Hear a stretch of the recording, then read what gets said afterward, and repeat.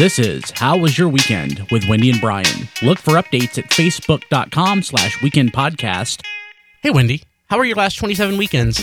Brian, I've missed you, my friend. The last 27 weekends have been a little busy. How about you? Yeah, you could say that. I don't even know when the last time we did a show. I should have checked that before, but I like doing things in the moment. So let's see.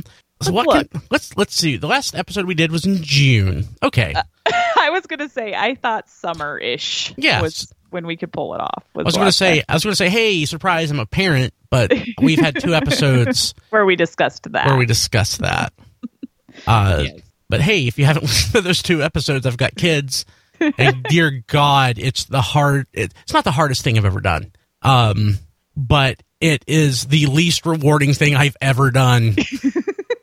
The least and sometimes the best, but more the least depending on the day. It's the most time consuming, the least return on investment thing ever. It's all, from a true monetary statement, I'm sure that's accurate. But for all the other points, it's a good return on investment. I'm sure years in, when I stop counting like how much money I'm spending and how much hair I'm losing, when I stop tracking all that stuff, I'm certain it'll feel better. But right now, it's like, dear God, I just have to tell them, hey, close the door when you poop. Exactly. Not everybody wants to see that. Thanks. I get tired of that every day. Yeah, so how are things with you? I know things have been busy with you. Busy.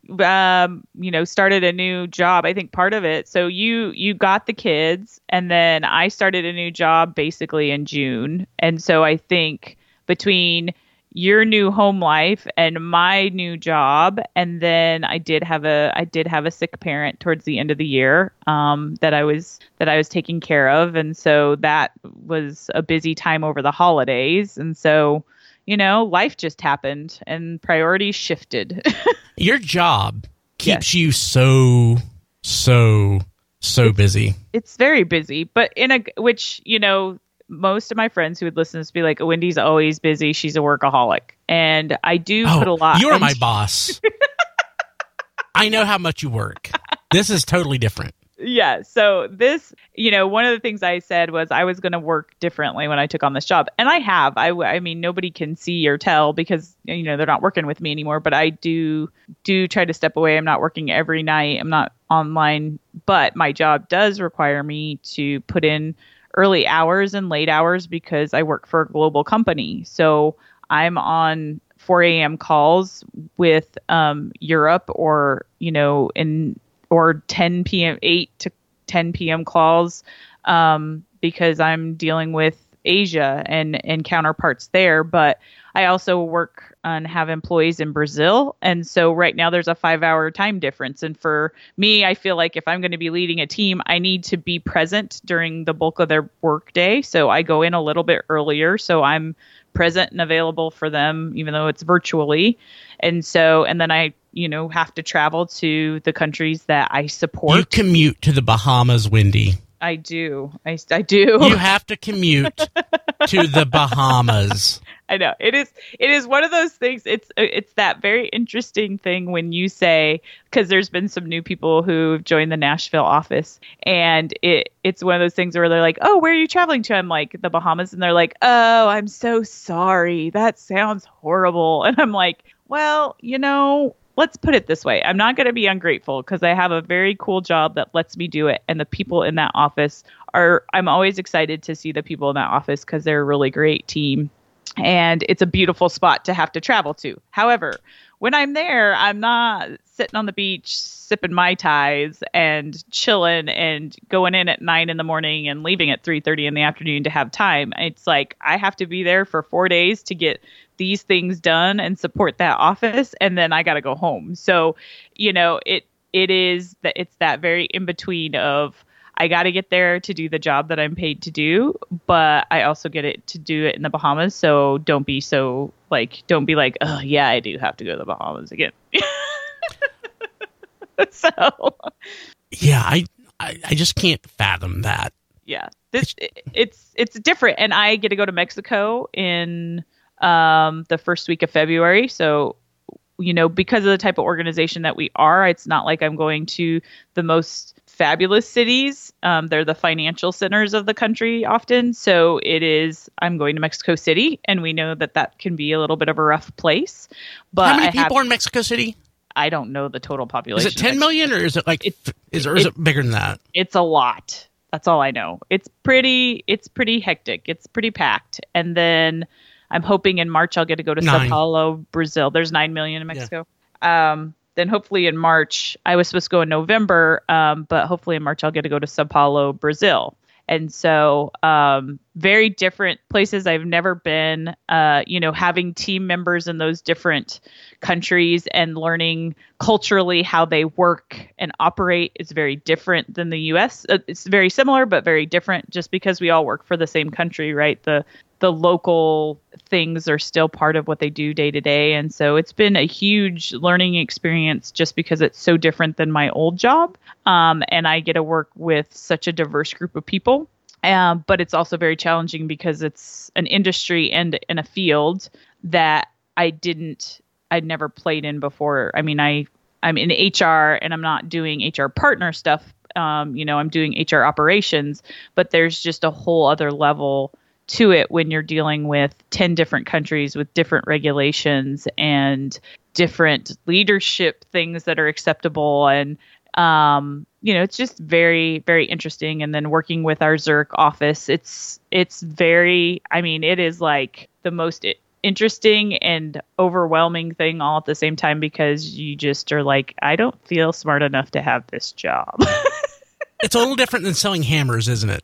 It is different than selling hammers and nails, for darn sure. And it's still, though, one of those. It's like with any other business, I think, that you work in, you get so wrapped up in what they do and wanting to do a good job. People get so caught up in the urgency of fixing things, and it is urgent, because it's the business. But at the same time, it's also, I keep that mentality that I adopted a long time ago, or try to, when it gets overwhelming and people are getting really emotional about things, is we're not fighting fire, we're not fighting wars, we're not fighting fires, and we're not curing cancer. For babies. Or healing babies. And so at the end of the day, it's all very important what we're doing, but at the end of the day, if it doesn't get done, a life is not impacted necessarily. So, it's keeping the balance with that, because it's easy just to get caught up and be like, this is the only thing in the world that matters. So is this one of the, I don't know much about that business. I know that, not HR, but like your industry. It seems like that's an industry where you would have like a TV show based around it. That would be like a drama or a soap opera, like Grey's Anatomy or something like that. Well, I think so. It's financial industry. So the financial industry obviously is very tough, and it's a big industry. So I wouldn't say that the financial industry is the dramatic part of it, because investing is investing and wealth management, all that. It's not what you make, it's what you save. Exactly. Correct. How you save it and all that. And then I think, however, I would say the thing that's common, and then it as a leader, and anybody who is a leader, is the drama. There's people. There's just people involved. And so the only thing with the HR component is you get insight into the broader HR component and the entire company, versus me as a leader just knowing what's going on in my immediate team. And you're looking at it from a much broader lens. And the impact of the decisions, you're talking about benefits and recruiting and payroll and just services type stuff and line management coaching and all these different things in all these different countries with varying levels of expertise. And at the core of all that are people, and what motivates a person, and what a person finds acceptable or doesn't find acceptable, and what's important to you. Get caught up more in those personal motivators and different, opinions about what's right or wrong and reactions to decisions. You're much closer to it with a larger scope of people than when you are just, a leader of a smaller team. So yes, from that perspective, there's some drama that comes up with it. And, but it's people's personal lives, and it's their job, and it's their livelihood. So everything that, goes on in that space is important to them. But it's like I am probably the worst and best person to be in HR because I am such a people person that, but there's times where I'm like, come on, dude, that's insane. Like, I think that's really needed in HR. Yeah. Like, you can't, some people just, there's no accepting the rules, and that's like, come on, there's rules for a reason. Now there's exceptions to every rule, but there are certain people who always want to be the exception. And I'm one of those people where I'm like, okay, no, fine. No, you don't always get to be the exception. I'm reading right now The Death of Expertise by Tom Nichols. And in one chapter, he talks about how the social pressures on how everybody wants to be liked.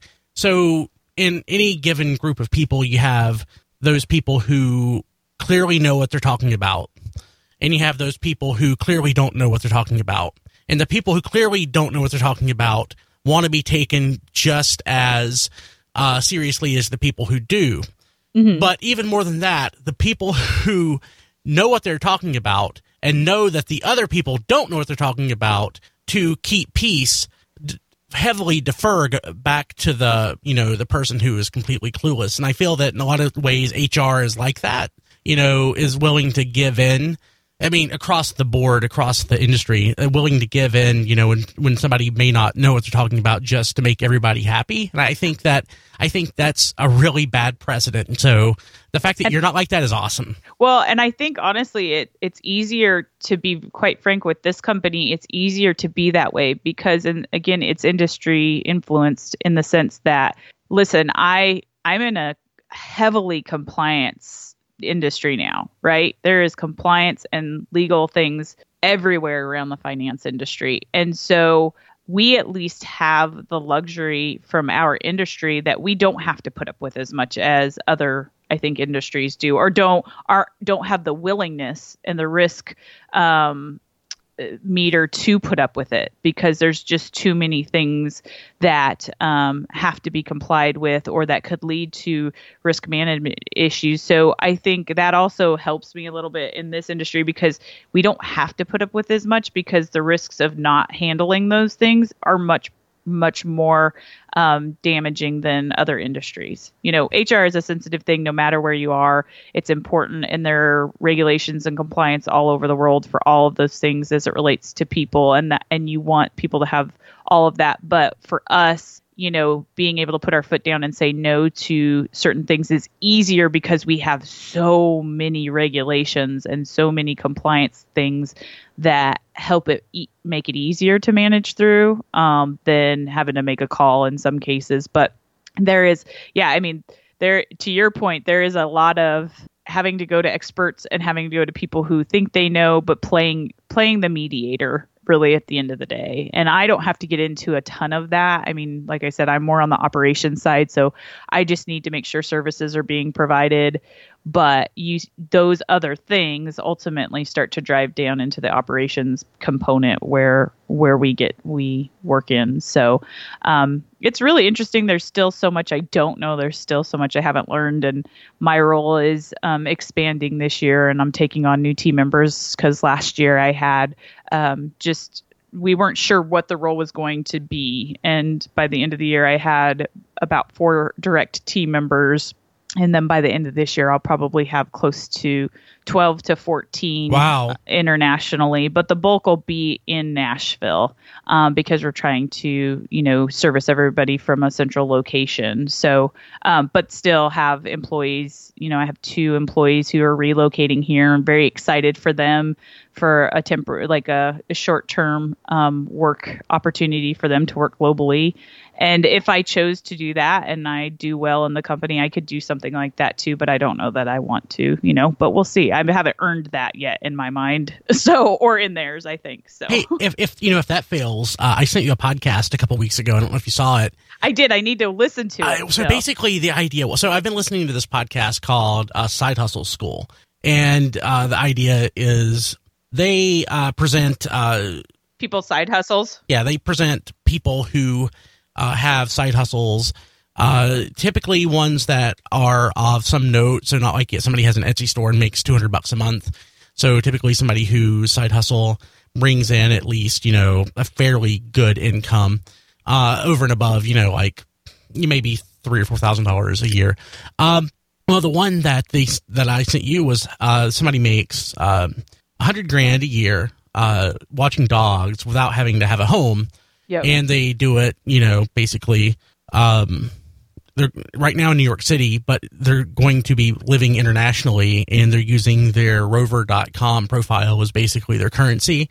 Yeah. So they build up in their local community a very high score on rover.com. Yeah. And because of that, they were able to basically just sort of like you did. You would even though you had a home. Yeah. You were like a super high end.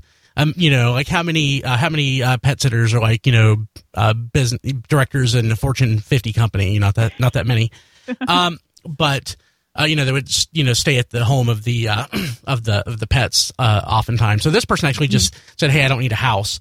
Yeah. So she decided to use that to travel and pet sit along the way, which is pretty amazing. I know. I've got to listen to it because I'm like, you know what? Like, we had that episode about side hustles with Stacy, our friend Stacy, and everything. And I still am like, in my heart, in a couple years, like, I still want to pursue that pet thing, whatever it is. And it's like, maybe if it's just a year of doing that, you do have to build up your reputation again. But I do. A lot of people are like, do you miss the pet sitting? And I'm like, oh, I absolutely do. It's nice that I have my weekends to myself. And with everything happening in the last couple of years, it's been good that I haven't had that extra responsibility. But when things calm and settle again, I wouldn't be opposed to getting back into it because I miss the animals. It's just who I am. And I was like, yeah, people are like, you miss it? I'm like, absolutely. I miss the people. I miss the dogs even more. But do you miss dogs in general or just those dogs? Because if it's dogs in general, just get a dog. Well, yeah. I mean, because I've talked about that too, or just volunteer because you can foster like shelter animals just for the weekend, right? You don't have to adopt them. You can just but I travel so much right now, right? I am literally going to be international travel for the next 3 months, and I'm home every other week. And so in my heart, for me to enjoy my dog, I will still enjoy it when I come home, but it's like I want to be there pretty solidly if I'm going to get a dog for the first couple months. Yeah, that's fair. So there's still a lot of transition going on for me and some things. So as far as travel and stuff like that. So eventually that would be it. But I do miss those dogs too. And it was a great variety, right? You got to know the people and you became part of their family. And I'm still very close with a lot of those people. So it was more, the dogs were the reward in all of it. And then the friendships that I got out of it were great too. So, it's just something that I was fortunate enough to do, and I would continue to do it again because it was like the purpose behind it was great. You made sure an animal was comfortable and happy and healthy until their owner got home. That was rewarding to me. So yeah, I mean that's great. Hey, way back in June of 2017, we did a podcast about you visiting the World Pork Expo and. We talked about your history with pork and how your family, is deep in the pork industry, and I just laughed. Ha ha ha! Pork industry, so funny. Ha ha ha! And let me ask, who else is going to be part of that industry soon? I don't know. Do I know somebody who will be? In 2 weeks, I will be working for a company that produces quite a bit of pork. Yeah. You are I have a bacon job. You have a bacon job. It may be they may be the largest in the U.S. I don't know the stats. Going to be a ham analyst 3, or I'm trying to figure out if my title is ham analyst 3 or if it's a senior bacon manager. I can't remember. It's something between those two. Hey, you got all that, and eventually you can basically work up to the loin manager. I'm aiming for loin director. I'm excited for you. It's so funny because I was like, oh my God. And my brother works with this company a ton in his position. And in the proper and healthy, like it's giving to the consumer, feeding the world. Like you're going to become a part of that, and your role may not be the person actually like out on the line doing that work, but what you're doing is IT. contributing. Yeah, I know. But at the same time, all of that contributes to getting food on people's tables. Like, yes. Honestly, I'm not not being funny. It's I know. true. That's, I brought that up during the interview process. So why do you want to change industries? Well, I've never really been passionate about selling hammers, but I am passionate about feeding people and bacon. Yeah. So I specifically mentioned the product that I'm a big fan of, like in every single interview. I'm a big fan of this ham dish that you sell. And it was obvious and genuine. And right now I'm actually smoking a pork shoulder of their product, or my product, I guess now, in my smoker outside. So I'm actually, as we record, I'm watching the thermometer, the wireless thermometer here. I'm excited. I'm a big fan of the product. So it'll be good. I mean, we had our last company, right? We were putting roofs over people's heads. Everything's about perspective, and what we were doing was contributing to people getting the supplies they needed. We're helping people love where they live. We were, and we truly were. At the end of the day, we're not now. But we're not anymore, and that's okay because there's always something. There's a greater purpose if you look at the perspective the right way. And but I'm really excited I'm really excited. I'm really excited you get to go work for one of our former leaders who was a great guy. Your former boss. My former boss. He was great to me, and he great to me too. And he taught me a lot too, so I think it's great. And I remember when he first started there and he was having to tour and kind of go through his orientations, and he's like, every time I am doing one of these things, I'm like, Wendy should be here right now. Because I had such the background with pigs, which we can talk about two other things before on catch up, but we haven't fully discussed format and what we should be doing every month or whatever. But there's this thing that just made me think of you. And it was kind of where we were headed last year, where we would read a book and discuss it. And we wanted to put some business components into our content.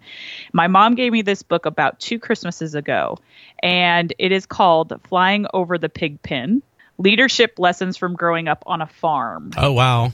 And it's a really easy read, but it's about a guy who lived on a hog farm in Iowa, and and he's in like corporate America now, but how all his leadership lessons and everything from growing up became part of working, his work style and everything else. And so in honor of you starting your new role in the pig industry, in the pork industry, I thought we might be able to read this and discuss the content. Oh, that'd be great. Okay. I will just go ahead. I'm hovering over the buy now on the Kindle version.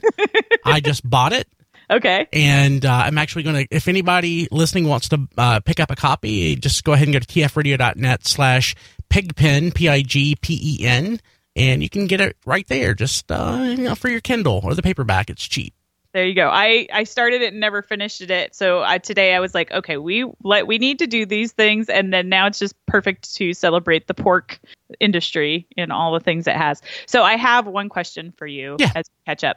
This was your first Christmas with kids in the home and everything else, and you posted something that resonated with me because of my nieces as well. But the number one Christmas gift gave this year in my household was the LOL surprise animals.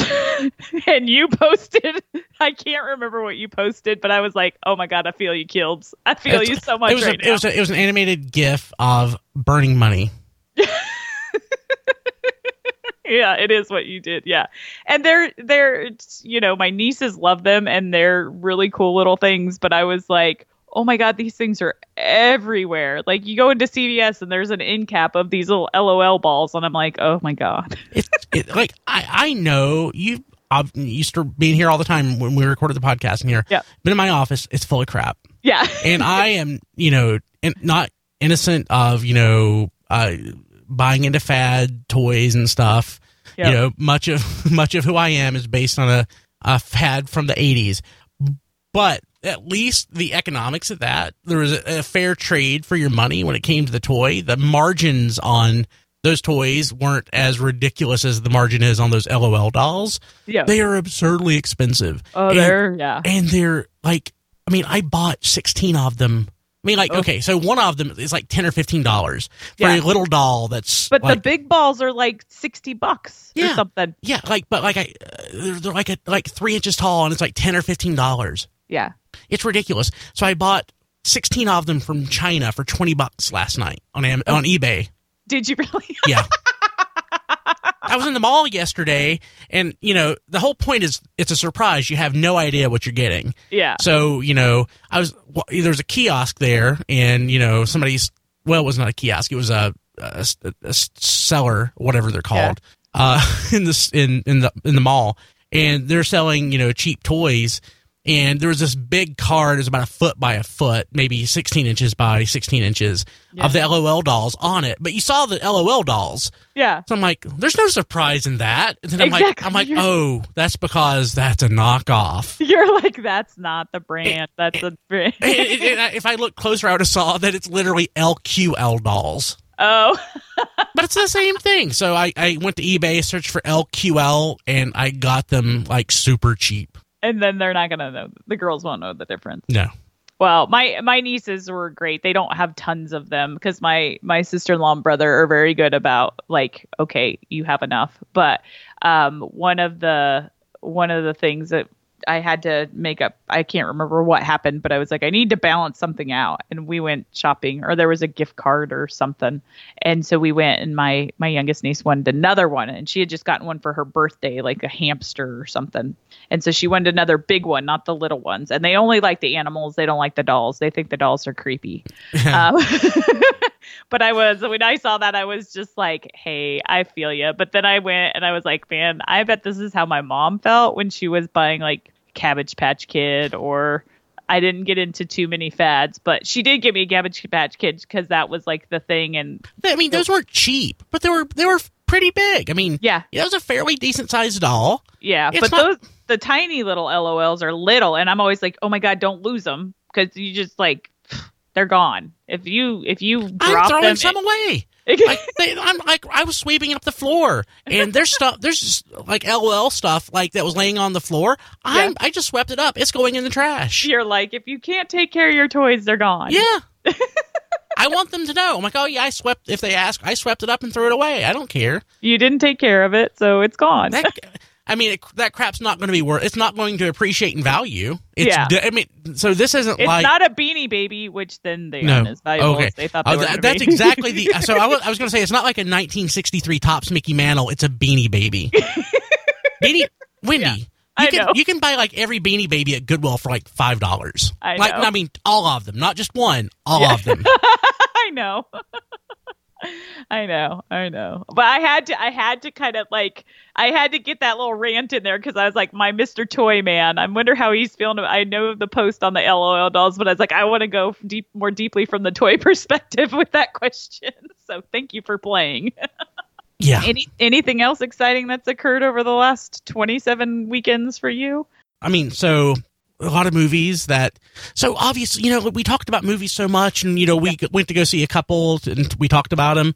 Yeah. And it's so much of what Kim and I did is like, just changed. It's, like dramatically, all the things have shifted. Yeah, I think we've watched 2, and I think we've watched 3, and 2 of them were for the kids. Yeah. Oh, I hate this. I hate it. Oh, but you're being a good dad. And you have to admit, the little one, I mean, they're all little, but the littlest one melts your heart. Yeah. The other 2, the other 2 do something different. They're growing up. They're just different ages. God, kids think they know everything, and they literally know nothing. It's so frustrating. You know what? Our parents said the same thing about us. No. So. Mine did. My mom said that from like 14 to 15, she was like, "Please take you back because you think you know everything." I'm not saying I didn't think I knew everything. It's just like my parents were super uninvolved in my childhood. I basically grew up feral, and so we are super involved with these kids. Yeah. So we see every single time they fail, and Yeah. it's every 30 seconds. That's part of growing up and becoming a human being. I fail every 30 seconds still, and I'm a 40-year-old person. But you don't have somebody standing over your shoulder watching you every step of the way. This is true. And yeah, it's just one of those things. I am so not cut out to be a parent. I have so much to learn, as I go. So, but you're still doing a phenomenal thing, and they've had a very comfortable home and probably more experiences that have made them happy in the last 7 months, 8 months than they've had in their entire lives. All right, Kibs, always great catching up with you. Yeah, same to you. I really enjoyed this. Can't wait to do it whenever we do it again. Hey, when We'll are we doing it? When are we doing it again? We'll do it again. We won't do weekly to start because I think we still have quite a bit going on for both of us. It's ridiculous, yeah. Yeah, so I think we both talked about trying to do it like twice a month to start. So at least try and get in every other week or so to make sure nobody forgets about us. Okay, sounds great. Awesome. We'll have a great week, and then I'll talk to you soon. Cool. Catch you later. Bye. Bye. This was How Was Your Weekend with Wendy and Brian.